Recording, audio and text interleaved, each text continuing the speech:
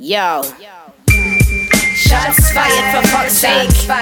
Shots fired for fuck's sake. You know that shots fired. Shots fired, yeah. You know that shots fired. Shots fired, yeah. Shots fired for fuck's sake. Shots fired for fuck's sake. You know that shots fired. Shots fired, yeah. You know that shots fired. Shots fired, yeah. Shots fired. Kairos, Shazanga, with Gina, and shots fired with Michael. Big mouth, sit down.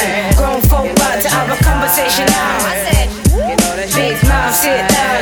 Grown folk about to have a conversation now. Shots fired. We're back, people. We are back in the building with our holsters filled with all types of ammunition.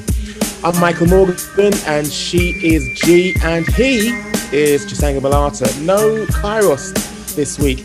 He's got other shit to do. But without further ado, I want to ask you guys, how have you been?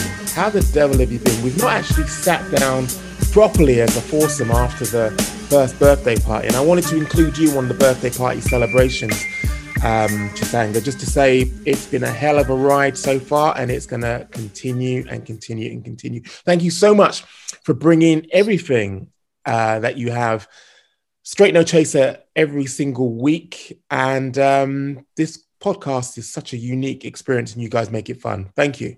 Oh man, shit, you're gonna make me fucking cry.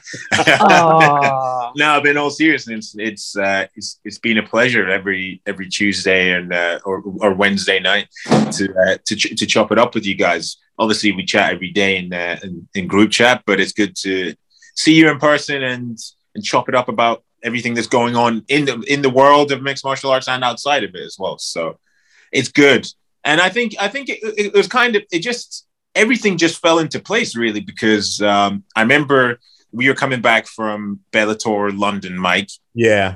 We were coming back from Bellator London. I think that was in October 2019. And we were talking about doing it. And obviously you and G had hooked up by that time. And then just by chance, the following month, when I'm queuing up to go into the UFC 244 Media Day, who rocks up next to me? G. And then literally we just, when you just vibe with someone like instantly, it was literally just instant like that. And as they say, the rest is history, right? That's correct. Indeed. It was meant to happen, y'all. Met up with Chisanga. First I met Mike, and then somehow we got Kairos crazy ass in the mix. So I think it works out well. Oh, 100%. Well, we have got a lot to crack on with, so I'm going to step up first to the plate. What I'm bringing to the table this week is code switching. Code switching was actually prompted by a post from G. A couple of days ago, G posted a tweet which said, "What is the weirdest thing someone has ever said to you on this app?" And yours was, "Are you mulatto?" Now, that's a weird thing, but yes, scratched my head. When I read that, I was like, wow. Somebody straight up said that. Dead ass. Yeah, somebody asked me that. They said my skin was so smooth and they wanted to know if I was mulatto because of it. That is so weird, but it made me kind of like instantly draw for what was a screen cap from a few years ago, and it's the weirdest thing I've ever been sent as a tweet on this Bird app, and it was UFC Judge Ben Cartledge calling me out for code switching. That has to be the weirdest microaggressive, semi-racist, way out of left field comment I've ever received. Now, I posted what he put up. Now, this was in response to a tweet which I had actually posted. Now, bearing in mind, Ben Cartledge, UFC Judge Ben Cartledge, wasn't even following me at the time. My one-word tweet was "Bomba Clot." Now, to that, Ben Cartledge swiftly responded, "You talk like Bob Marley on Twitter and Jeffrey from Fresh Prince in real life." Now, I mention all of that to say, oh my God, I found that hella disrespectful. And it grated hard on me because this is off the back of various interactions with this man online where he basically, and remember, this guy, we are not friends. I don't know him like that. But every single time he'd chirp up, it would be something derogatory, something needling. So to receive this was a little bit baffling. And like I keep underlining, Ben Cartledge is not my friend. I found this tweet, as I say, at the time, and I think even on reflection now, just weird, fucking weird. Now, the way that I look at it, I put this on the timeline and instantly people were saying, that is racist. This guy, Ben Cartledge, how could he even think to tweet that? Why would that actually even crop up in your mentions? Why would you even think that was palatable? And people were going off and going in the mentions. I raised that tweet not because I think that Ben Cartledge is a douche, a tool, a shitbag, not because of any of that. It's because it made me think about code switching in MMA. And like I said, we had a lot of kind of traction in terms of like people putting and I suppose pitching their views on it. And this is one view which actually came through audio, which kind of like stuck with me.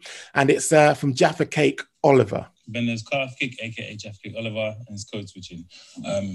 Tends to be see a lot of notice code switching working in education. You have the higher ups tend to be white, the middle staff and the lower staff tend to be black, working in an all black school. It comes as no surprise when you get the young people, the students, tend to have to switch up how they speak as to fear not to be chastised and stigmatized for things that would be inherently okay outside or within their house, as to not appear unprofessional. Staff go through the same thing.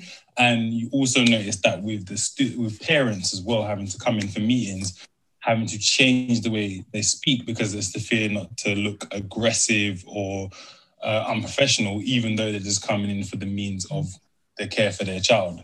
And you see the quite dynamics of us having to switch very quickly of how we speak, depending on who we're talking to, and we do it effortlessly at this point. Now, for me, that's a really good way of actually describing the nuances in terms of code switching, what it means for us Brits, because in short, it's us having to, or having the ability to, switch from the language or the code in which we actually communicate in our homes with our families. Obviously, I'm coming from a Caribbean background. My upbringing, my heritage is Jamaican.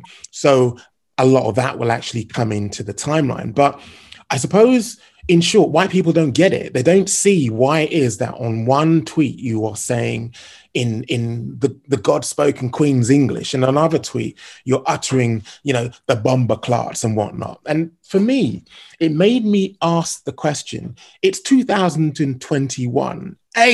Should we have to be explaining code switching to the likes of Ben Cartledge? And I suppose B, is it time that we stop code switching and just embrace the way that we are? Because the way that I look at it is there's a reason why I switch from Patois to English, because if I'm around my friends, yes, it does actually dip in. I'm not Jamaican, but that's my heritage and I'm proud of that. Mm-hmm. But ultimately, I'm communicating in the way in which I suppose the majority of people understand. So that's my question to you. Is it time to stop the code switching in MMA and just embrace how we are culturally from a Caribbean perspective? Or shall we just keep on switching? You know what? I'm kind of torn. Do you know what I mean? Like, obviously, as you said, we've been code switching our whole entire lives. It's just the way that the world is. I remember from a young age, my parents would be like, well, you can't necessarily speak how you would speak in our house or with your friends when you're at school or when you're applying for jobs or what have you. And you just have to be careful of what you put out into the social media world, which you do have to be anyway. But I have no issue with code switching, and I think I actually enjoy it. If you know what I mean, to a certain extent, I enjoy being able to go from the Queen's English to going and speaking the almost No, I wouldn't say it's broken English or what have you, but the mix of Bemba, which is my parents' language, and English in that vernacular. I enjoy going between the two, and it kind of makes the interactions that I have with, say, other Zambians online or whatever a bit more personal, if you know what I mean. Yeah. But going back to what Ben Cartledge sent to you, I thought that was a fresh tweet that you sent. So like I typed in his name and I typed in the exact same thing to try to see it, but I didn't realize it was receipt. And I think just I think white people in general just don't get it, because obviously they just come from unless you're, say, Italian or Spanish or Italian or Spanish descent or whatever you, and you switch between the two languages or what have you. But the majority don't get why occasionally I'll tweet Russ, even though I'm African, but that's Afro-Caribbean word. And then on my longer, more informative tweets or whatever, or tweets regarding work, that I just use the Queen's English. I mean, I'd say maybe 30% of people get it, and like you said, I've had it beforehand at school, like back in the day. You'd be like, "Oh, why are you speaking like a coconut when the teacher's there?" That was a term. That was a term used if you spoke normally back in the day, and I think it must be to a certain extent.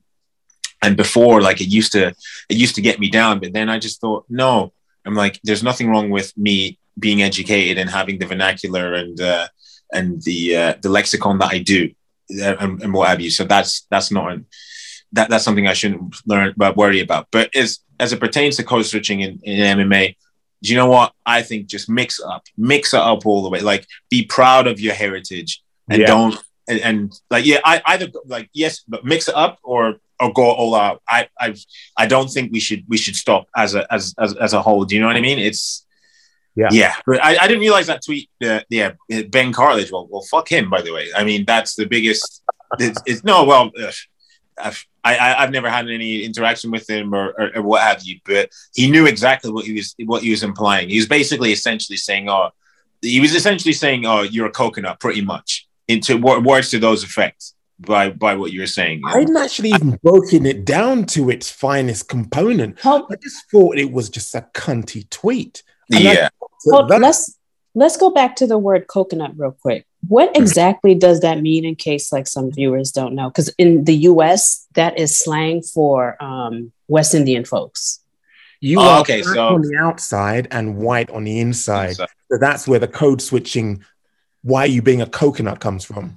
Right, because when Chisanga said it, I was like, well, what's the problem? Here in New York, we coconuts. Like, me and you would be coconuts. Like, and I don't really get offended when someone finds out I'm Haitian American and they're like, oh, you a coconut. I'd be like, yeah, true. So when you said it in that way, I was like, went right over my head. But coconut basically in the UK means you're white on the inside. So basically you're like a black white person. Yeah. Yeah. Fuck Ben. Listen, here he is. Look who's appeared. Look who showed up. In the flesh. Kairos priorities. What are we talking about? Code switching. Is it okay to code switch in MMA?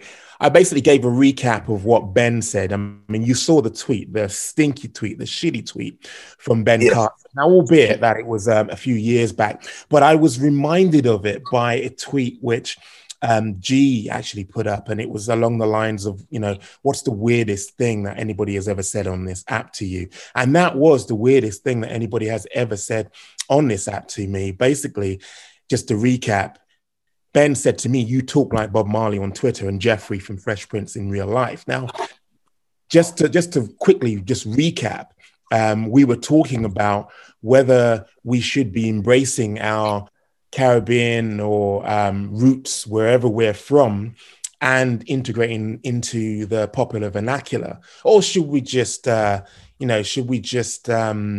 Jeffrey it up in Ben Cartledge's vernacular? Can I hop in this real quick? Yeah, Mike. I think for MMA, I don't think it's necessary to code switch because it's mixed martial arts. You know what I mean? Like we're having fun here on this app. We're having fun with the fight. And I know for myself that I do not code switch on my Twitter page or anything like that. I'm just myself 100%. But I will say that I code switch, you know, a lot in my personal life and in my professional life. So I think that's necessary. But Mike, I don't think it's necessary anymore to kind of give anyone a teachable moment about code switching. If white people don't know why we code switch, you're fucking dumb. And then on top of that, I think you're very ignorant. If you don't know why Black people code switch on any platform, whether it's MMA, at work, at school, then you really, really, really need to educate yourself. If it's 2021, no one should be like, whoa, you sound funny to a Black person when they turn it on and off. So for Ben to even say that just goes to show you how ignorant he is and how much of an education he needs. I don't care who he is, judge, father, husband. It just sounds like you don't know what's going on in this world, especially when it comes to Black people. But I'll never change. I'm not code switching for shit. Does UFC Ben Cartlidge or UFC judge Ben Cartlidge get a pass because it was 2019? Is there a cutoff date to being a semi-racist cunty? No. They're saying 1776, man. Fucking like what? Right. He's in the 21st century. As I said, it was a microaggression. He knew exactly what he was inferring by that. So, I mean, yeah, fuck him for it. And like you would hope that maybe that he no longer holds those nobly puts out those microaggressions and is subsequently learned why people code switch. And even as I said beforehand, white Europeans who you have over here who are, say, descendants of Spanish or Italians, they code switch between their language and English as well. And they, you would hope that he'd understand why that's the case. But if not, and he continues to want to hold those views, I mean, fuck him. That's you're entitled to be that way, and have that opinion, but you're a douche. What say you, Cyrus? I agree with like 99.9% of what you all are saying, but I do at the same time I myself code switch whenever white people are involved in any way, shape, or form. Like me personally, I will say the N-word a lot, but I make sure that I'm never going to say it with white ears falling apart. Or I try. Never. I try. I know I fucked up. Never. Yeah, exactly. I fucked up a few times, but it's like I can count them on one hand. Me too. But that's the only thing I disagree about. Like I will perpetually code switch anytime white people are involved.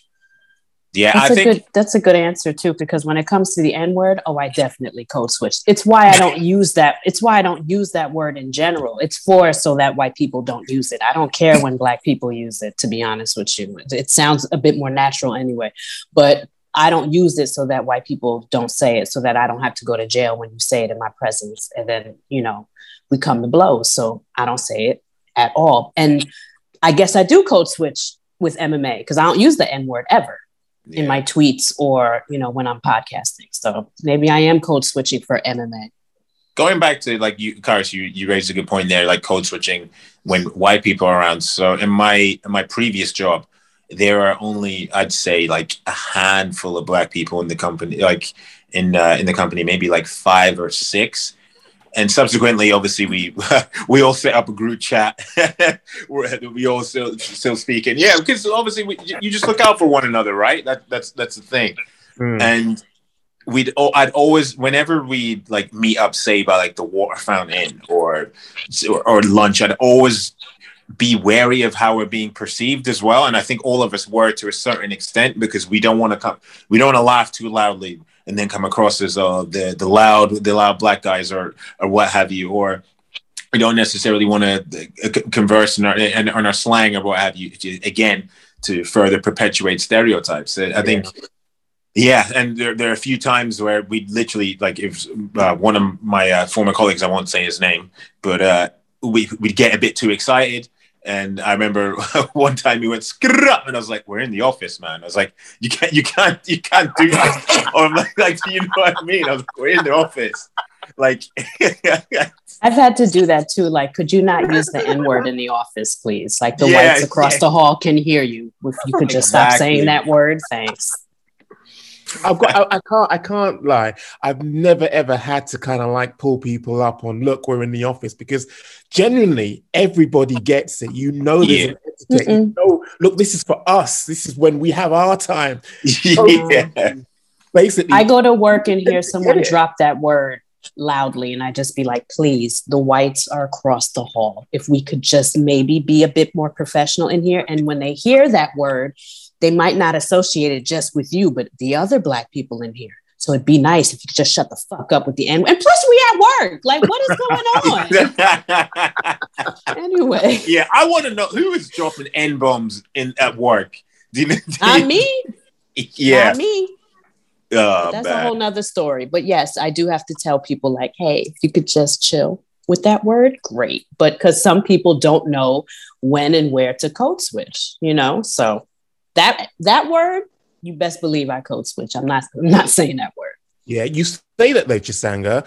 I was in a meeting, it was about 30 people. I'm sure I've told you this before. I'm sure this is a story I dine out on often. 30 white people in the room. I was the only Black person. The person chairing, now bearing in mind, I'm actually writing the minutes of this meeting. Chair right next to me says, so-and-so and so-and-so, the nigger on the woodpile in Sussex. And I was like, huh? And I had my pen drawn. I was like, boy, do I lose my job right here and now? So I dropped my pen because I didn't want to stab him. But yes, you talk about the N-word in the workplace. I hear G when she says, don't give him an excuse, don't give him a pass, by you using it. Yep. Exactly, man. I just tried to take it out my vocabulary so that even when I'm around Black people, I don't use it. But you best believe sometimes it just naturally slips out. But when that does happen, there are no white people around. And I also try not to say it in public for someone to overhear me. You know what I mean? Because it's really because I don't want white people saying it when they're around me. So I have to be that example. So I don't say it. Because like when someone uses it around me and they're white, you know what I say? I don't use that word. Why are you? So I have to be the person that doesn't use it if I want to use that retort. And a lot of times when I say that, the white people be like, true, you don't say it. And I'm like, yeah, so I don't say it because it's a racial slur. But I can't be saying it and then throw that on somebody. So I don't say it, you know? Agreed.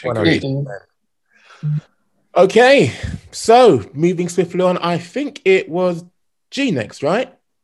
No, I think Chisanga got the T on a reporter.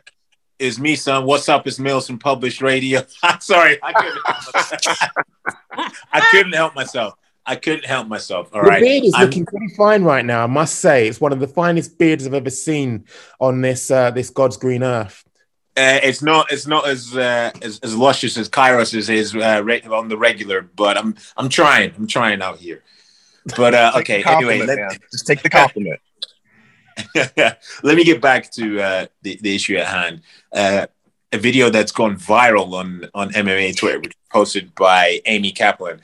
It was, I believe it was of a PFL media day for Kayla Harrison's upcoming fight against Gina. What's her last name? The name's escaping me right now. If somebody could save me right now, someone save me right now. Keep going, I'll find it. Anyway, the reporter in question, he asked a pretty asinine question, and that's the best way I can put it. Basically, he was saying to Gina, honestly, Gina Fabian. I got you. Fabian, that's the Gina Fabian that the crux of his question was like, you're a beautiful woman. Why are you in the sport, and why are you afraid to get hit? That was the crux of his question, and you could see the reaction on Kayla Harrison's face, and I think Gina. And Gina, of course, and I think it was the reaction of everybody who watched that video, and everyone was horrified that the man felt to prioritize the fighter's sex rather than the fact that they are a mixed martial artist. Now, I'm not gonna. Everybody knows his name by now. I'm not gonna put his name on blast and what have you, because I ain't here to do that. But I can't even remember the guy's name. Neither can I. Anyway, but this is the second second incident where reporters have asked questions in.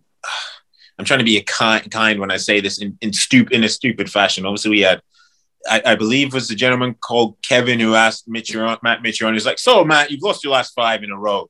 The first question of the press conference. So, this my questions are like two part. What is going on with MMA media members and their lack of common sense when it comes to asking questions, and the second one as it pertains to this, I believe his name was Mills, and it was like from Pub Radio or something. I don't know, I forget. What were your initial reactions to the completely asinine and sexist question that was asked? And is he right to receive all the hate that he's receiving right now? I'm gonna go to Mr. Bodley first. Yeah, listen, when I watched that, I'm not gonna lie to you. The second, I didn't even read what Amy said. I just clicked on the video because I always would click on videos on Twitter. So I had no context. And I listened to it and I was just like, this is definitely on brand with MMA media. I was like, this literally is like, this is definitely representative of our sport and how people cover it. So I wasn't surprised. And as far as the hate goes, yeah, you got to get that hate back for that. I'm sorry. Yeah, agreed. G, what's your thoughts on this? Because I know in the chat you were clucking about this. I just want to say welcome to our world, fellas, where you go to work and, you know, some guy or somebody just makes you uncomfortable, whether it's your coworker, your boss, a Me Too situation, or somebody that's just like, that insults you because of your gender. And that's basically what we saw happen. So this is what it's like to be a woman at work. And I was really, really annoyed to see that. And I think this is on brand with MMA journalism. And also too, I think we're seeing a lot of this more often because it just seems like the clowns are really coming out at these MMA media events. I mean, just last week we were discussing Kevin, and then he hops in my spaces and he made 3 million excuses as to why he would ask Matt Mitrione that question. And then secondly, while talking to him, he basically admitted he wasn't prepared, that he should have better questions and yada, yada, yada. So sometimes I wonder, who are these people? How do you get credentialed and you don't even have on a piece of paper the questions you might have to ask Matt Mitrione, and you're not a person that has the gift to gab? And I can say that because he was in my spaces. And I remember thinking, how the fuck do you cover this sport when you can't even talk in my spaces?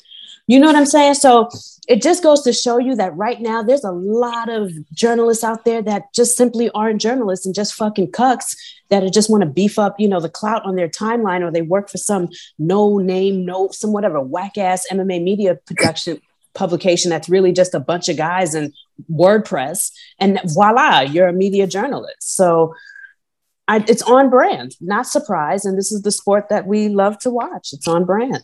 Mike, what you think? Yeah.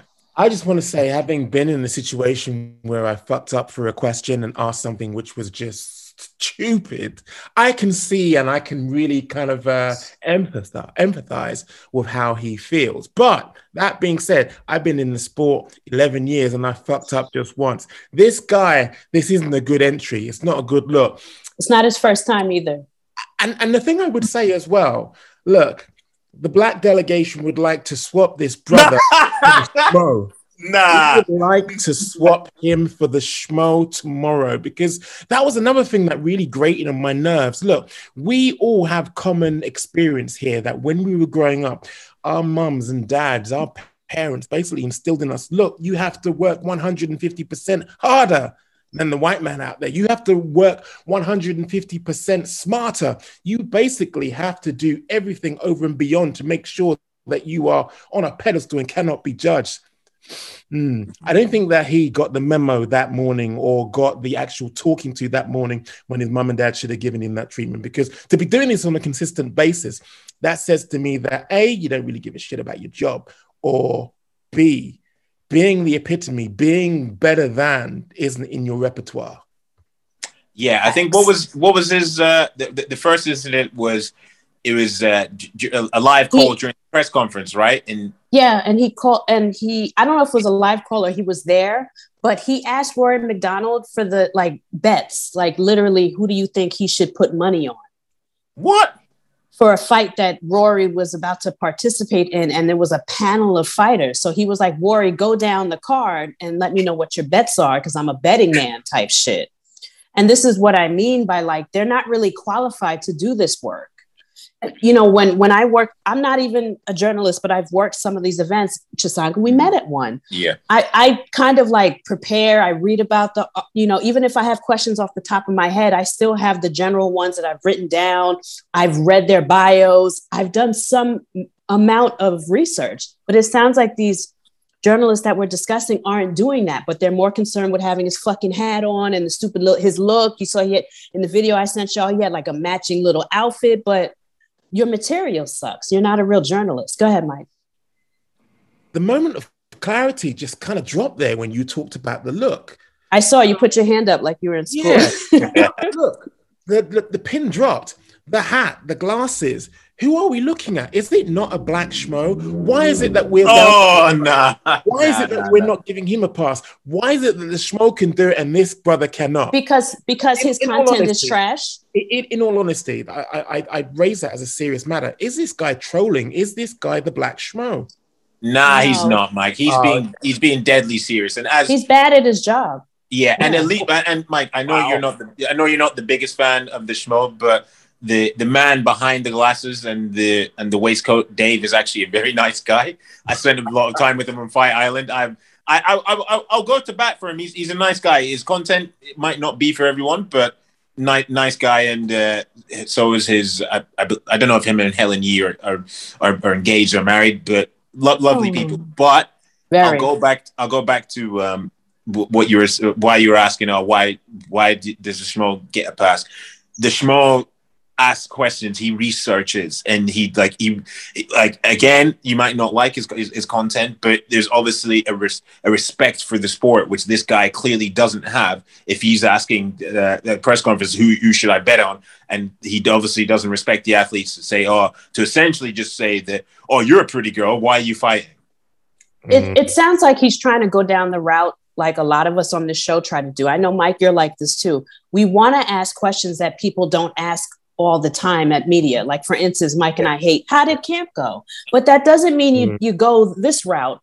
And who you want to bet money on? Like, or like, you're a woman. Is it, is it hard for you to get hit in the face? Like, I get what he's trying to do. He's trying to be different, but he's doing it all wrong. And again, he's bad at his job. If you want to be different and stuff, research. Think about some questions people really want to know that's not really fight related, or Mike, me and you do this, or just simply have a conversation with the fighters. But to dress up like he did and to have these type of wacky questions leads me to believe it's just clout chasing and him trying to be somebody that everybody is not, but it's blowing up in his face because even the schmo does his research. You might not like that hooting and hollering, but he puts in the work and he's successful for a reason.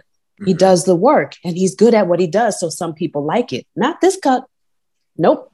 Nah, this guy's a fool. And plus, the only way that this question would be palatable is if, and I said this in the group chat, and I want to relay this to the listeners. The only way this question would have been palatable, it's not even palatable in the form, in the way that he packaged it. It would be as if for example, he's interviewing Alan Joban and Luke Rockhold, who are two high-profile models for two of the biggest clothing companies in the world, Versace and Ralph Lauren. Now, you would ask them, or how I would ask them, would be like, are you worried about the potential ramifications of a cut or of serious swelling for your modeling career? You wouldn't make any reference to the fact that they're male. If you're like, it just completely baffles me that to think that this guy, and I don't want to shit on him as a person or whatever, but in this instance, his approach was completely asinine. But it baffles me that he would have thought, okay, right, I'm going to ask these two females who are still fighting the stigma of females competing in mixed martial arts, which I think it's going to take a long time. It's going to take a long time for it to fully erode, but we're on the way slowly but surely. I'm going to ask these two world-class athletes, essentially, I'm just paraphrasing, but essentially, on you go, G. Sorry. Let me ask a question. I know this is a little out of left field because we don't know this dude. But do you really think he expected her to answer like, oh my God, like when I get hit in the face every time, I just get worried because I want to go home to my man and look pretty. Like, did he really think that she was going to answer that? Like, what y'all think? Is it like, is he nuts? Kairos, come on. Hit us up. He comes off like the dude who sees two women stare down and says, kiss each other in the back. That's literally what he looks like to me. That's literally what he looks like to me. And y'all, those are the worst dudes on the planet. I don't even hold women's hands no more because of dudes like that.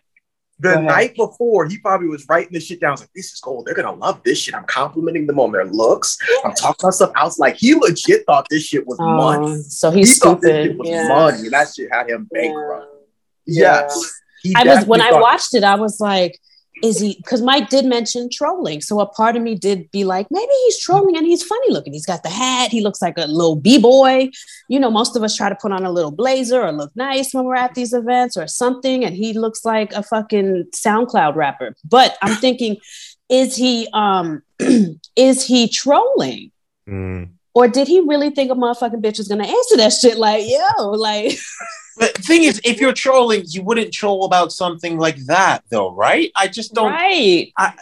There are a myriad of other subjects that you could troll and be lighthearted about, but yet you essentially choose to go, well, you're a pretty girl. Are you afraid of getting hit in the face? In 2021, exactly, with Me Too man. and all this stuff going on, like, Christ have mercy. I think the clout chasing really gets to them. I think sometimes when it comes to online likes and just being out here and people being seen, I'm just going to say the craziest shit until it bounces back in your face like Kevin and this kid, you know? So this goes back to, I think the last time we were all on Foursome, we were talking about media members at UFC 264 and the guy in the pink jumper or the pink suit or what have you, who deliberately, I'm completely of the belief that he just went up there to troll Conor McGregor to get himself viral and to get himself more followers. That's what he did, and it worked. He was successful. It worked. Which means more are coming because he was successful. So we have to prepare for more of that. You know. You need to prepare for more of that, and it annoys me because they're legitimate media members who aren't being given credentials from the UFC, who would use that opportunity to ask a proper question, who would use that opportunity to try and delve into the mindset of Conor McGregor going into biggest fight of his life because of where he's at in his career. But no, I'm going to troll him and just say, no, you haven't won since Barack Obama was in office or whatever. And plus I wear like a ridiculously brightly colored jacket just to get myself attention, just so then I pop out more in the live stream. That was planned from start 100%. To finish, from the outfit 100%. To he rehearsed it in the mirror, everything. 100%. And I think maybe like I can't say for certain, but I wouldn't be surprised if this guy tried to take a leaf out of his playbook. No, someone is. And I think that's why it was just like a little warning to you and the listeners. This will continue. We're going to see more characters show up. I've even seen someone else do that at a Conor. It's always a Conor press conference.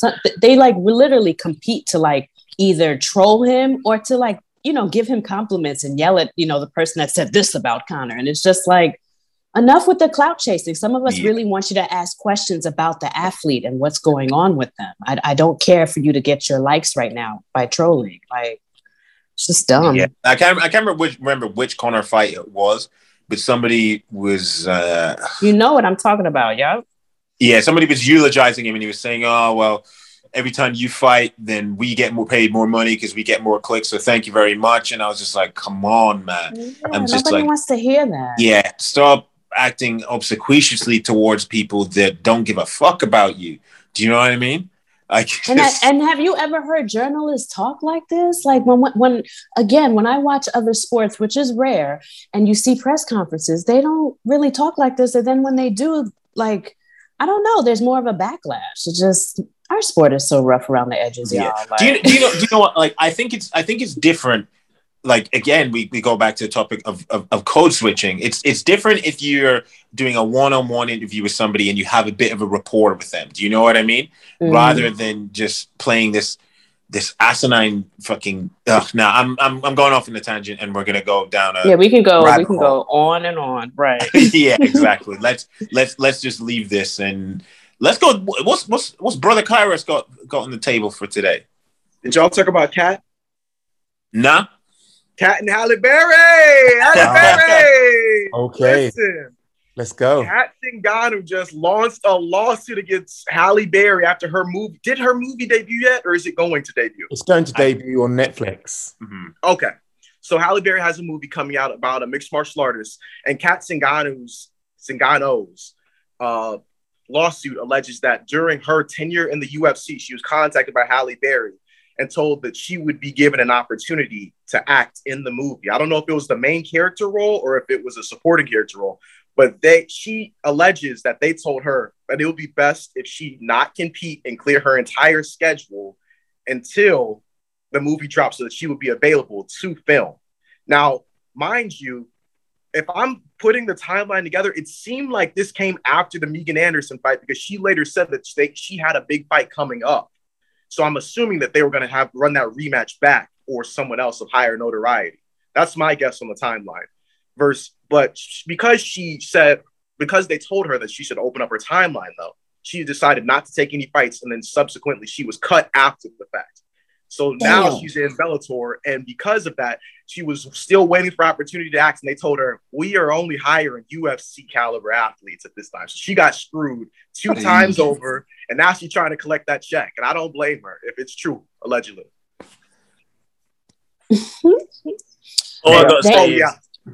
Dana needs to pay these people. Did you hear how she kind of tried to play chess with both people? Like she just tried to put off a fight to make money with Halle, but also try to fight, and she got cut. That's because she don't get paid well. If she got paid well, unless she wanted to go down a route for acting, kind of like this is my side hustle, she can say no to movie deals because like she's getting paid well enough that she doesn't have to pursue maybe a side career or do something on the side for extra money. Dana, pay these fucking people. I don't see a problem with the lawsuit, but I just don't know how successful she's going to be with a lawsuit because if her and Halle Berry shook hands over this shit, I don't know if she has a lawsuit. So if this is not contractual or written down somewhere, if this is just like a pinky oath or some blood oath or something, y'all shook hands after pricking a needle, she's going to lose. So good luck, Kat, but I'm sorry she had to play hardball with a company that doesn't pay her well and try to play her hand with Halle Berry. And also it's kind of fucked up that they was just like, well, you in Bellator now, so go about your business. We don't need you, which was kind of fucked up because she's a former UFC fighter. So just use her anyway. And she would be great probably in a mixed martial arts film. So I think that's fucked up on Halle's part. There must be a strength behind this argument. Something like there was a witness to this verbal. Yes. The verbal contract is still binding. I personally feel if there is a verbal contract and there are witnesses to that, we will not see this come to court because she's banged to rights. If she told Kat Zingano, look, shelve every single opportunity that you have with the UFC right now because I've got this role which I want you for. And if you actually fight, then you're not going to be able to take that opportunity up. Facts. I could understand why Kat would do that. It wasn't playing one off of the other. It was basically going with the biggest payday. That's it. Like you said, pay fighters so they don't have to do that. But facts are facts. If that was the promise, then that should have been honored. And that's what I'm saying. If there was a witness to this, if it was verbal, if it were something that was witnessed in front of either a group of people or one other person, Halle Berry is going to pay out before it gets to court. No doubt. Yeah. I hope for Kat's sake that there is some that there's a documentation of this deal, or as you say, a witness, because otherwise she's going to need to exercise the ghost of the late Johnny Cochran to get her money, man. That's but yeah, that is correct.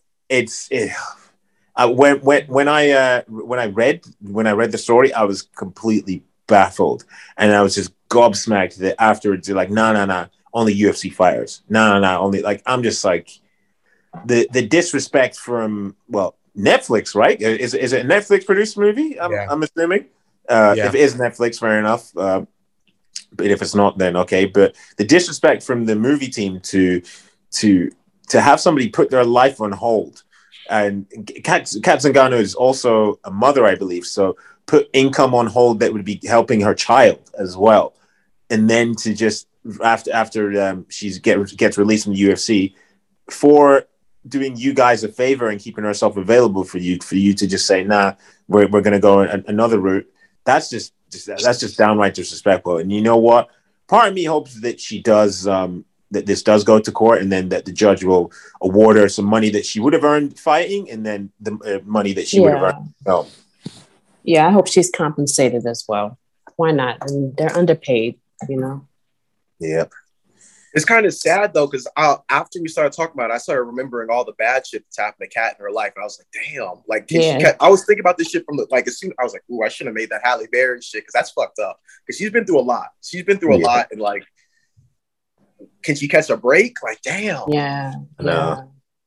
And to think she was banking on that money, poor thing. You know how sometimes you spend money before you get it, or sometimes you already have plans for it. And then when that fell through, we don't know how that affected Kat. Enough so that she filed a lawsuit. It wasn't even like, but she filed a lawsuit. So it must have had huge ramifications on her. So. Yeah, it must have. Well, hopefully she gets that bread. I mean, yeah. I'm a big fan of Halle Berry, but if you've done this fuckery, then you got to pay that cash. Yeah. Hopefully, I'm pretty sure Halle has it. Who knows? But we ready for the my segment? The finale. I'm excited. Yes, the grand finale. I am so excited about this because I've wanted to talk about this for a while. Do any of you listen to the Joe Rogan podcast? I stopped listening when he went to Spotify. Okay, and Chisanga Kairos, y'all. I listened to it for years. I kind of got done with him a few years back, though. I was like, yeah. And that's kind of like what I want to talk about. So just recently, I think maybe last Friday or 2 Fridays ago on the episode of the Joe Rogan Experience, he took an excerpt from a 2015 medical journal, and he kind of misinterpreted what it was about. So what he said was that the people that are vaccinated are contributing to this Delta virus. And he used that 2015 study or journal to derive to this idea. And this journal basically was about chickens and Malark's disease. And it had nothing to do with viruses. And it had no clinical test done in reference to COVID. So he misinterpreted a medical journal entry, and then he spun it to make it anti-vax information. Immediately, the media lost it. And I don't know if he's said anything about this, but he has a history of misinformation. And here we go. I've got some other ones where he's actually had to apologize. At one point, he blamed the fires in California on liberals. He said liberals were actually starting these wildfires in California. He had to go make a video and say, oh, no, that's not true, because they dragged him so bad. And plus, that was pretty dangerous rhetoric. He actually made a video on that one. Then also, this was actually kind of recent. He kind of told his listeners that white men were going to be canceled because of woke culture. So again, he was dragged again. But here's the issue, fellas, is that this isn't just a regular podcaster. Joe Rogan reaches 11 million listeners per show. So with that being said, he is a huge proponent of misinformation. And with misinformation going around all over the world right now, especially with the pandemic, my question to y'all is this: do you think he should be censored or fact-checked? Or should we just leave Joe alone and let him just spew misinformation? And I am going to start with Michael Morgan. That's partly the reason why I stopped listening to Joe Rogan, because a lot of it is stuff which just pulls out of his ass. But not only that, him going to Spotify was another major reason why I stopped listening. I think that he should be fact-checked, because what he's saying, what he's putting out there, what he's spreading is dangerous, especially in these times where, people are literally dying because of misinformation. Mm-hmm.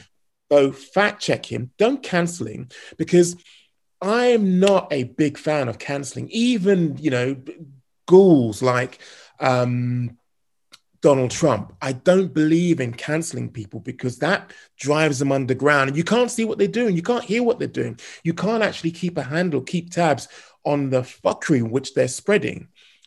I would love to hear the latest goofs that he has come up with, but with the facts to counter that argument. So yes, fact check him. Yeah, I agree with you, G. Mike, sorry. Yeah, he needs to be fact checked, and I mean, I think Joe's probably of the belief that that people will go and do their own research, which people should do when they hear a fact. They shouldn't take anything they hear as gospel, even from the news. Like, I mean, like, because news has an agenda and what have you, and you need to actually get to the bottom of stuff yourself. But at the same time, I think he needs to realize the power of the platform that he says, and be wary of what he says. Like, I mean, yes, he has some people on who spread some bullshit, but equally there are some scientists and what have you that put out informative stuff. And I think, sadly for him, the fact that he's so blasé with what he picks out, or what, like, because Jamie will just research the first thing that comes up, and then they put that out there, and then Joe says, "Don't listen to me. I'm a moron," to his 11 million listeners. Exactly. But it's not a perfect world where people are fact checking. And also, Chisanga, I don't mean to interrupt you, but I did put this out to some Twitter users, so we have some Twitter engagement with some accounts, and I want y'all to think about this too as you answer. A lot of I'm going to call them Rogan brothers, because his fans showed up in my mentions. They were very upset that I would even discuss this, which is very strange. But Jabadish has an issue with censorship and also fact checking him. And here's what Jabadish 11 said: "Censorship is dangerous precedent to play with. In my opinion, listeners need to take accountability for their own, in a sense that the JRE show is an entertainment platform. It is not journalism or news. So treat it as such. Consider the source, fact check on your own." And basically, he also said, like, this is an entertainment factor. Nothing needs to be fact checked. Nothing needs to be censored. If you're dumb to kind of roll with this, do your own fact checking. I don't agree with that, because in a perfect world, not everybody's fact checking. And these are the people that are spreading COVID all over the world. So if you don't fact check this man, especially during a pandemic, he can hurt others. But Kairos, what are your thoughts? Should we do something about Joe Rogan's misinformation? Leave him alone? I'm going to agree with him, but add an "and" to it. I think he needs to start adding disclaimers to the beginning of his videos, or before a certain segment happens. Because I agree because the fact of the matter is this, okay? No matter what he says, it could be right-leaning, it could be left-leaning, whatever. People aren't going to fact check regardless. It doesn't matter about the content. It doesn't matter if he's talking about MMA. It doesn't matter if he's talking about politics. It doesn't matter if he's talking about terrorism.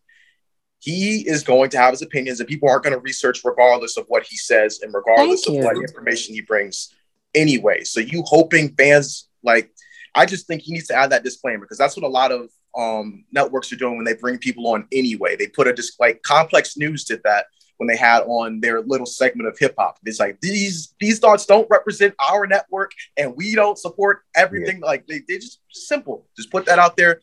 You'll be fine. Also, you got to think about his demographics. Okay, right now, like, he is literally preaching to those people. So for for other people who don't listen to him, like, there's right. Like, and other people meaning if your views don't necessarily align with his. Yeah. You know, exactly. And Mike, before I jump to you, I had such good feedback, y'all. Sorry, but Lieutenant Speaks said this: "Let him say whatever.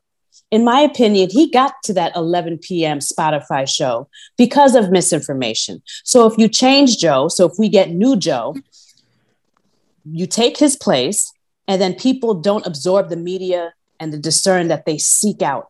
So basically, this account is saying, he's alluding to Joe is purposely doing this because of the target audience, which is people that want to hear that the vaccine is not working and that people vaccinated are spreading the variant. So this dude basically said, if we change that and fact check him, Joe might lose viewers, and maybe he's doing it on purpose. With that being said, Michael, what are your thoughts on this Joe Rogan stuff?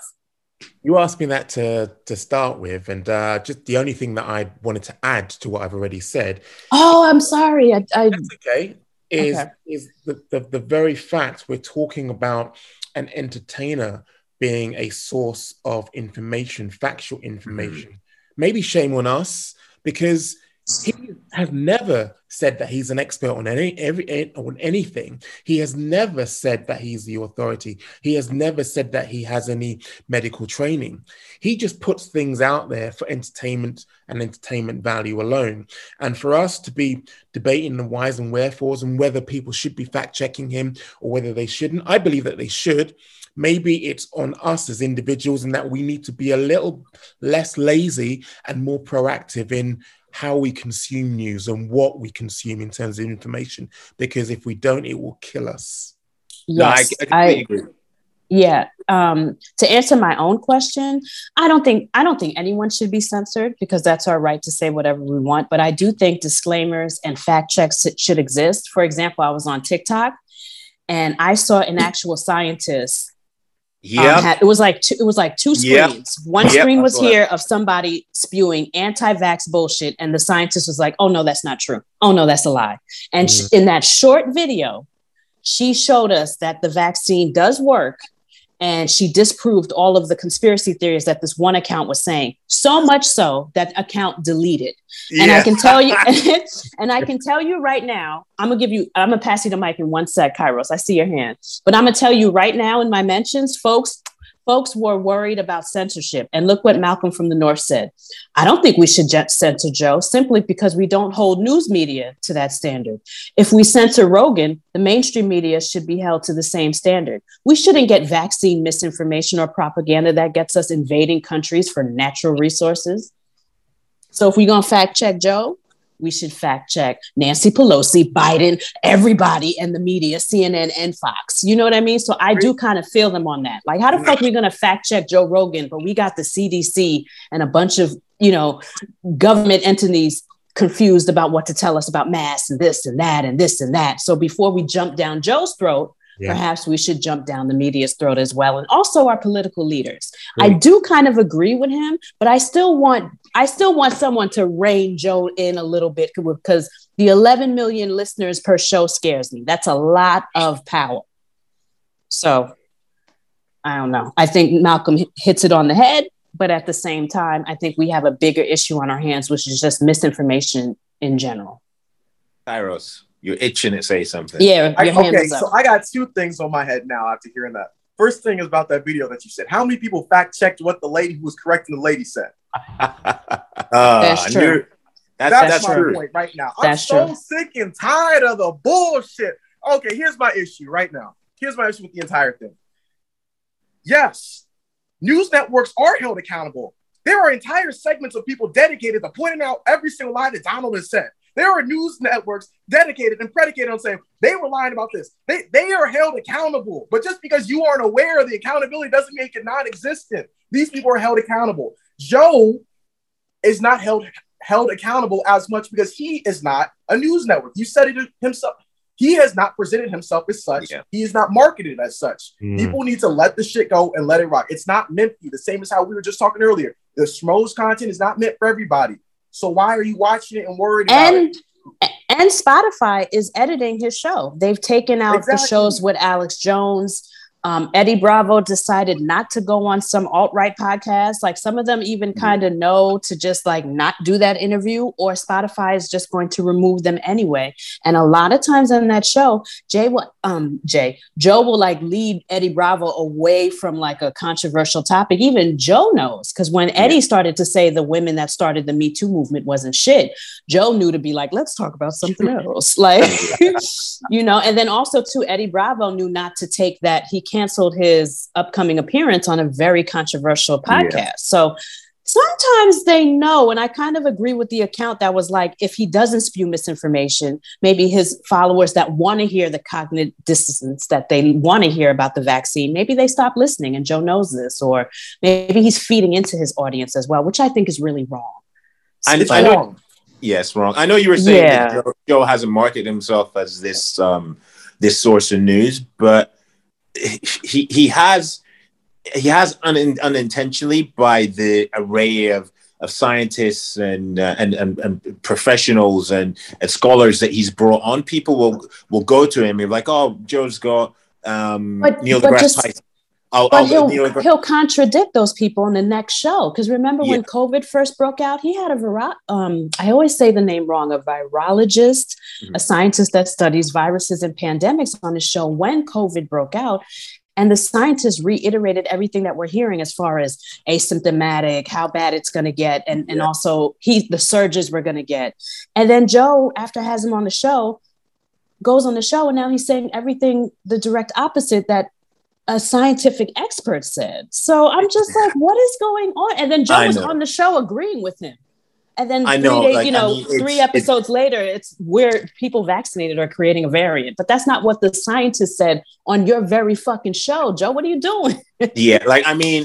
I'm more inclined to agree with the scientist who's completely impartial. And let's remember, at that moment in time, there were no mask mandates. There was no vaccine agenda being pushed. This guy was just laying out the facts. He was laying out historic facts of I thought it was a great show. Of virus. Yeah, it was great. It was shit scary at the time. I remember listening to it. I was like, fucking hell. But we needed that. We needed an expert to sit down and tell us what was going on. So I appreciated Joe in that moment. Then I was like, 3 days later, he's talking crazy.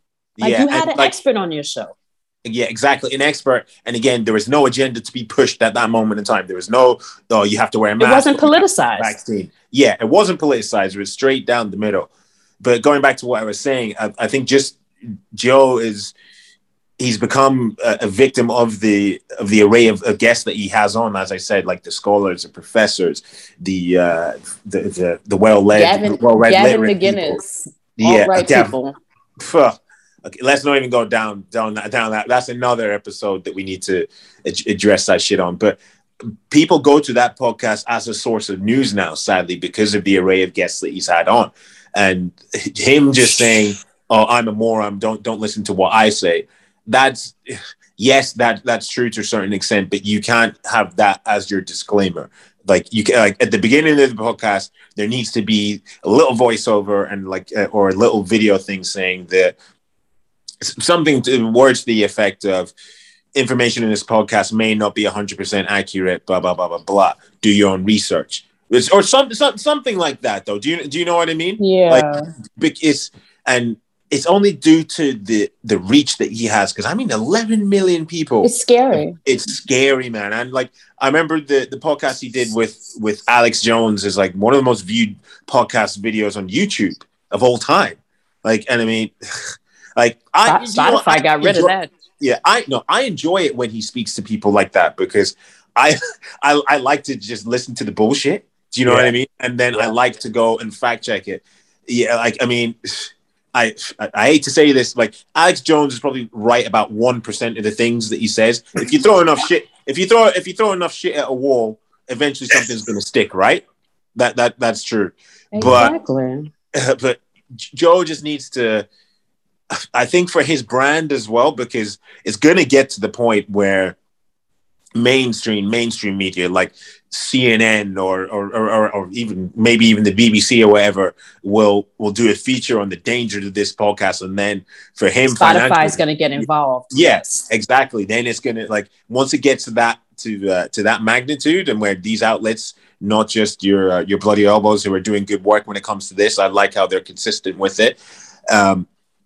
Not just outlets like that. Once it gets to that level, it's going to be too late for Joe, and Joe's going to it's going to be financial ramifications for himself and Spotify. And Spotify are going to be like, well, you have to change everything you need to do, or you're just going to be gone. And his viewers will not like that change. They don't even like that little red room he's in now, and they feel like the show has changed since Spotify. So I don't know. I'm like Mike. I stopped listening a while ago. I couldn't take the alt-right guest. I couldn't relate to it anymore. When I'm very selective with my listening to the podcast. So I saw the podcast that he had with a woman who escaped from North Korea as a 13-year-old. I heard that's a good one. It's a phenomenal podcast. Podcast. So I'm very selective with who is on the podcast. I'll scroll through the list and be like, okay, I'll listen to so and so. I'll listen to, say, Abby Martin, or listen to the lady who was mentioned beforehand. And if it's anything, if it's MMA, of course, you dive straight into it. If it's one of his MMA shows, go straight into it. Brendan Schwab and Eddie Bravo don't distract you. Like when they do MMA shows, I get distracted by like Schwab and stuff. Joe is on point. I love listening to Eddie's rambling and like some of the borderline stupidity that he comes out with. Like, I mean, just it's funny because, but it's sad on another fact because, like, I know for myself, like to go and do research. But Eddie Bravo might say something, and then I'll research something from like a completely neutral news outlet, and that might not be true, or something that you say might be true. But then everybody else is just going to take what he says as gospel. Everybody's going to be like, oh, well, he was right about this one time, so I'm not going to fact check everything else. So what Eddie Bravo said about the Queen being reptiles or whatever. Like, have you heard that one, Mike, where the royal family apparently reptiles? That's a conspiracy.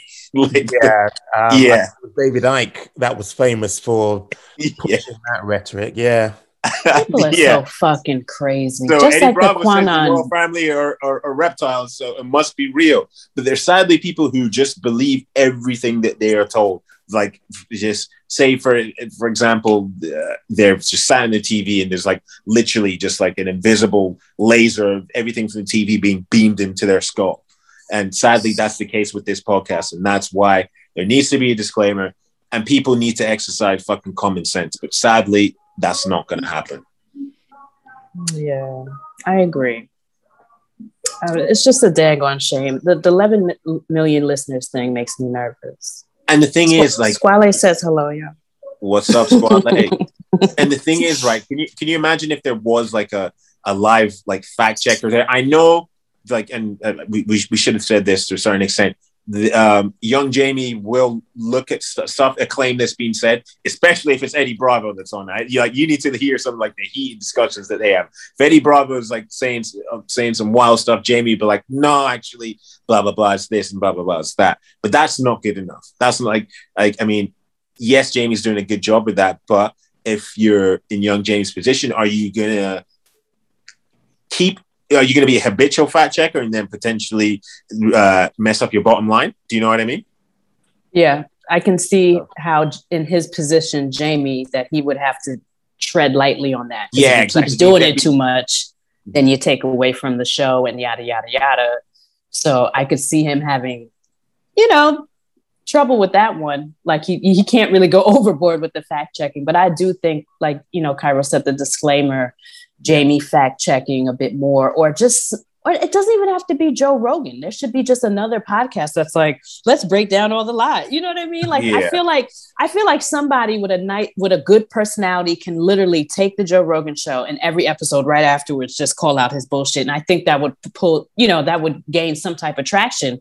And there's plenty of material to kind of call him on his bullshit. You know what I mean? So just like that TikTok video I saw of the scientist, correcting the young lady. I mean, this scientist corrected her so hard, y'all. That young lady deleted her entire TikTok page. Like, there was nothing to be said. The scientist came out and shut her shit the fuck down. Yeah. And I think that's what needs to happen with his show, whether it's a TikTok or just somebody very, one of these young millennials, somebody cute and really good on the computer. Yeah, like someone like Kairos to be like, hey, tune in to the, my show, and letting you know that he's full of shit. And then literally fact checking and have the right expert kind of clear up his stuff. And hopefully a show like that would gain traction. Because I really do think, like, eventually the misinformation he's spewing, like Chisanga said, it could bite him in the ass, so we shall see. I think, though, also we got to take into account. I forget the actual number. It's like a large percentage of people in America alone read at like a third grade reading level. Not to mention a lot of people who don't fit into that category, who claim to do research, who claim to fact check, and they don't. They don't understand. It's not even that they don't. Even the people who do, it's like a lot of them don't understand computer literacy and understand literacy in terms of what's an actual factual source. There's people who don't understand that peer and scholarly reviews are actual backings for like research. There's people who will say, okay, well, here's my research. I'm going to libsarewrong.com to go back. I get that a lot too. They'll be like, look what Breitbart said. I'm like, Breitbart, bitch, get this out my mentions. Yeah. You have a problem with misinformation. You have a problem with people who think they're informed. And you have the problem with people who are informed but don't believe in themselves. And I think that there's just way to just put the disclaimer down and let the cards fall as they may at this point, because I'm over it. I really am over it. And it's true. You can decide whether you want to listen to his show or whatever, however you consume it. And it's true. You can either not consume it or don't. And I don't. Like, I didn't complain about it on my timeline or nothing. I just was like, I am going to stop listening to this dude. Because one, I turned into an episode. Maybe I'm an empath. I don't know why this shit hurt my feelings, but they were mocking Black women on one episode, and the typical like, "Hey girl," da, da, da, da, like all three of them hit like this little moment with a skit where they were just talking like a stereotypical Black woman. And that's when that was the last time I listened to him for like consistently. I was like, you know what? There's other Black women that listen to this show like me, and just to hear y'all making fun of us was just such a turn off. You know, I fight so hard, and it goes back to Mike's topic of code switching. I fight so hard to battle what Joe and them was making fun of to an 11 million listener show. I listened to him, Brendan Schaub, and Eddie Bravo be like, "Hey girl, what's going on?" And meanwhile, I got to go to work and can't really say, "Hey girl," because there are people out here perpetuating that stereotype that all Black women are like Shanae. And when I want to have a brief moment and talk like Shanae, I can't in the break room because y'all gonna think I'm Shanae. So fuck you, Joe Rogan. You know what I mean? That's why I got turned off and I never listened to him again. You kind of get mad. Like, I can't even be go girl at work because of motherfuckers like you. And to hear him making fun of us just had me like, I can't do with this guy no more. His shit is all misinformation. The guy doesn't even think NASA went to the moon. The guy's fucking nuts. You know what I mean? Like, they're conspiracy theory prone. They prefer things that are not fact-based, which just drives me fucking crazy. Why wouldn't you want to know the truth? Why would you choose to go down a route that's not evidence-based and to make shit up? I think people like that are nuts. Also, when there's facts out here. The shit that I said earlier, I made that shit up. You probably did. It's from middle school. It's a middle school level. Yeah. Middle school I was about to say third grade is pretty middle school level. I believe them. I was like, Americans I know it's so low, stupid. but it's still middle school level. Bitch, I believe you. That's not that much better. Middle school is good, bro. There's people out here protesting for their freedoms because of a mask. You best believe I believed you, Kairos. That's like, I don't care if it's third grade or slow, eighth grade. Yeah, it was slow. It was low. It's like the equivalent of what you were talking about, protesting because of the mask, G.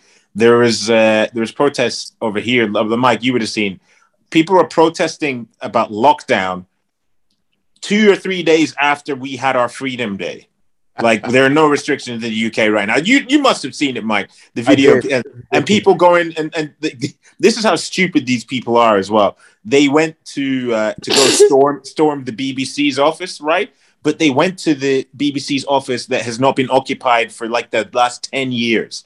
They went to the wrong place. They went to the warehouse. Yeah, they went to the closed building. For 10 years. They've been away for 10 years. So I think that gives you tells you everything you need to know about the type of people that are still protesting a lockdown in the UK when there is no legal lockdown whatsoever. But y'all find my tweet about Joe and y'all read the responses. Y'all gonna be quite surprised, and you will see the stupid people that we are talking about. That's why I was afraid to retweet it. I was like, bro, it's amazing how Joe Rogan just attracts very unintelligent people. It's real. I hate to say it. I don't mean to disrespect people that listen to his show, but I do find a majority of them cannot debate. Don't know anything about like they're uneducated and just like, yeah, Joe Rogan said, or like, you know, and you can just tell there's nothing going on up here, you know. But that baffles me. But those are his listeners. It's really interesting that his following is unintelligent people. Yeah, no, sorry, I didn't mean to interrupt you. No, go ahead. But that baffles me because you'll see Joe when, say, for example, Eddie Bravo spouts some shit, he'll have a debate with Eddie and he'll challenge him on certain things. So you would think that would subconsciously seep into these people and to learn how to converse and intelligently debate people. Do you know what I mean? But that obviously hasn't registered. It's just no. Yeah, like I mean, I had one of his fans in my mention tell me that COVID wasn't killing kids, and he found an article that matches that. And then someone else was like, "This is a peer-reviewed, verified. I think Jen or somebody was like, here's the truth. What do you know about sources? That your source is not peer-reviewed. This is. Look at the New York Times. It's affecting children. Yeah. And again, in my mind, I'm like, of course he would be a Joe Rogan fan. These are the type of people that like he attracts. The person that would use Breitbart or YouTube as a source and be like, this is true. That's Joe Rogan's following. It's so, I'm good on it. Like, no. In the words of you should have said it how DC said it in the was it UFC 214 press conference. Him and John were going out and he's like, I'm good, John, I'm good. Speaking of UFC, we've got UFC returning this Saturday. So just before we wrap up, as well as UFC Fight Night Cannonier versus Gastelum on Saturday, on Friday we have the return of Bellator 265, I believe. Yeah? Yep. 265, Kongo versus Kharitonov. Anybody want to see these aging dinosaurs? Because I certainly don't. But I don't want to... Right, man. I don't want to bury I ain't mad at you. What is your preference for this coming weekend? Oh, come on. The main event is very intriguing to me, but this card fucking sucks, bro. And I think the co-main event is you just light it on fire with kerosene. Clay Guida versus Mark Madsen. No, thank you. It should be Alexander Pantoja versus Brandon Royval. And I'm telling y'all, Mike, you watch this shit when we talk about it on Sunday. This shit is about to be fire motherfucking works. And that should be the co-main. And that's what I'm really have my eyes on. That's it. That's a firefight. That's a fire. Word. Obviously, we got our boy Darren Stewart's fighting this weekend, correct? Is he fighting this weekend? Is it this weekend or the weekend afterwards? No. I don't see him in there. You see how bad this card is? Chisanga making shit up, putting people on the card. Blame Joe. Nah, but Darren is fighting too. Anyway, okay. If Darren is not fighting, I was about to put out some misinformation there, literally. But I'm glad you guys fact checked me right there and then. Exactly. It's just the Gastelum fight for me that I'm looking forward to. Although I am excited to see Mark Madsen return. I don't think he's fought since. I think was it when he fought in Copenhagen when Anthony Smith beat Gustafsson, and I want to say that was like 2019 or 28. I think that was 2019. So that's a long time. He's a good wrestler, Mark Madsen. But yeah, it's just the Gastelum Cannonier fight. I want to see how we were talking about misinformation before. I'm pretty sure I saw some wild stuff on Jared Cannonier's Instagram a couple months or a year ago of like borderline misinformation, but. Oh, he's another one. I don't dare to follow him on any platform. I can't. Give a fuck about your crystals. Yeah, love the gentleman. Yeah, but yeah, nope. I'm just looking forward to the Gastelum fight. I think he walks through Gastelum. I really do. I think he walks through. I think G stole my thunder. Yeah, Pantoja and Royval is the only one that I'm looking forward to this weekend. I'm really disappointed in the Bellator card. So yes, I will be watching, but kind of like half interested. Mike, just get drunk and join my spaces. When these cards are whack, just come in nice and lit. Come on, go ahead, Kyra. This shit is ass. We were talking big shit about that last card being terrible. This is worse. But Kyra, we just got back from a 2-week break too, and you give us this cock out. Like, come on, we thirsty. UFC hates their fucking fans. That's what this tells me. But I mean, I'm gonna be honest with you. I might not watch any of the UFC card and just like read about someone writing articles about the fight myself. I feel like reading about it is gonna be better than actually watching the fights. Secondly, I'll watch Bellator. I ain't watching the UFC. I'll read about it. I'll watch both, but I'll probably be like inebriated. No, you're gonna choose to watch. All right, you're gonna choose to watch. I don't want to use the disrespectful aging dinosaurs or what Mike uses or words to those effect. You're going to watch, I'm pretty sure Cheick Kongo's 46 take on another aging veteran. Yeah, 46? All right, we might need to fact check He's this. so fine, y'all. We might need to fact check that this. made him even better looking. I'm a fan. He's so fine. Go ahead. He's he might be. In fact, no, I think he might be around that age because how old is Rampage now? Rampage must be about 41 or 42. Okay, so yeah, you know what? I'm gonna dip out for a bit. You two cluck while you people cluck while I look at how I'm on it too. I got my computer up. All right. Why are you doing that? At least Chet Bellator Congo was born on May 17th, 1975. He is 46. Yeah, I told you, Okay. folks. I do not spread misinformation. Check is so fine, y'all. He is hella old looking like this. Look at this hunk of love. I'm all for it. Yeah. At least they aren't the number one MMA promotion on the planet putting together cards that are like C and D minus tier. If you're the number one, you can't do that. I'm sorry, you cannot. Not after a 2-week break, too. Like, we just had a Kaka card not too long ago. What's going on? Like Please. They should have. That's why I bounced back said join the spaces, get fucked up, and hit the chat room. That's it. I'll read about it on Bloody Elbow. God. Okay. Well, that's it.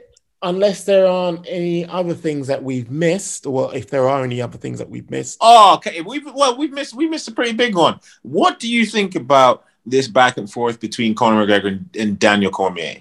Oh man, And come Usman, on. too. He went after Usman. He was going to spark Usman. Usman told him to stop smoking rocks. I love it. I didn't see that response. Mm-hmm. He said the only thing you're going to spark is some rocks. Get out of here. But go ahead. Blatantly, Conor McGregor bored with his leg up, inebriated, because this tweet and delete kind of smacks of somebody who has sobered up when he's confronted with these tweets and like, nope, not today.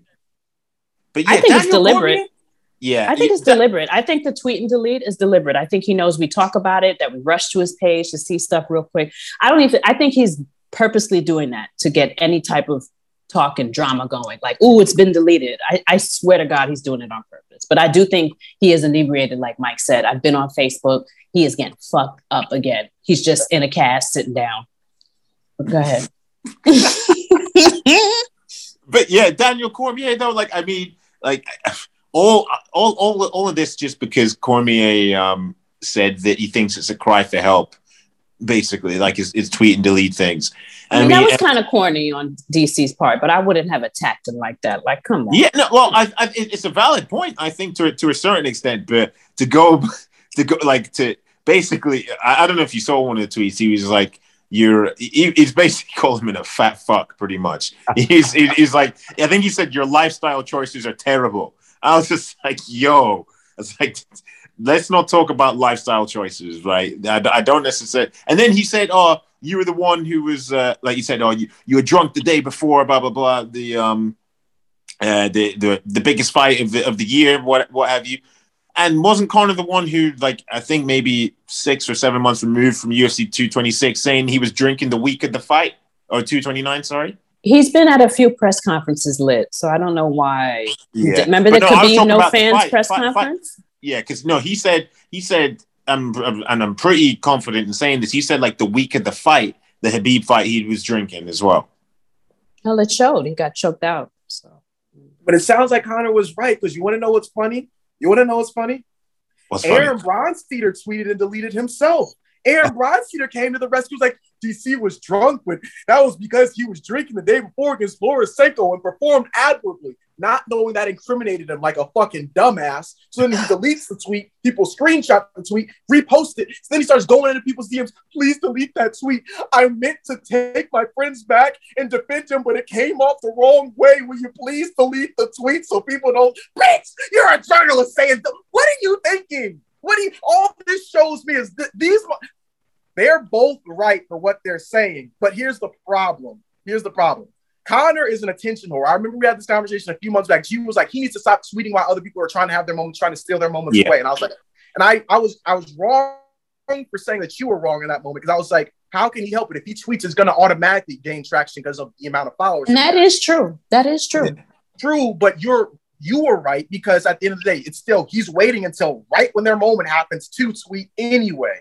So and I think he's doing that with tweet and delete too. I think he knows it gets us talking. Like, why did delete it? Or it's a game. Shut the fuck up and win. Just shut the fuck up and win. People will like you again, Connor, if you win. It's just that simple. You can keep doing the shit that you're doing outside of, the cage. People are going to ignore that. It's cognitive dissonance, whatever you want to call it. But if he wins, he will get the love back. And I don't know why that's not clicking with him, Cognitive dissonance.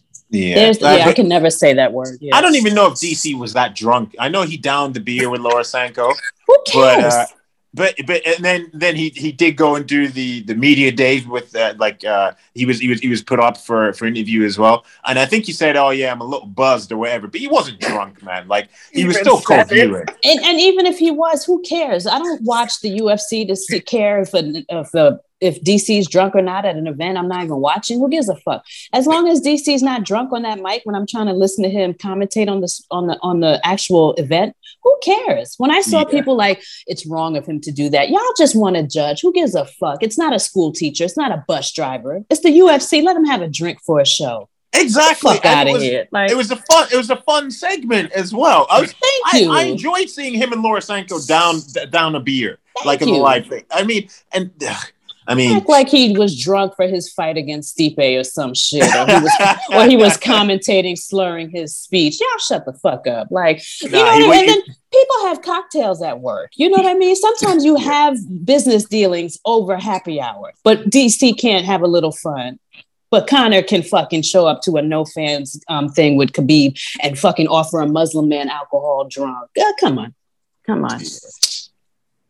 Well, that was an extra round from the clip there, that round. Exactly. Well, call that shots fired extra. That wraps up this episode.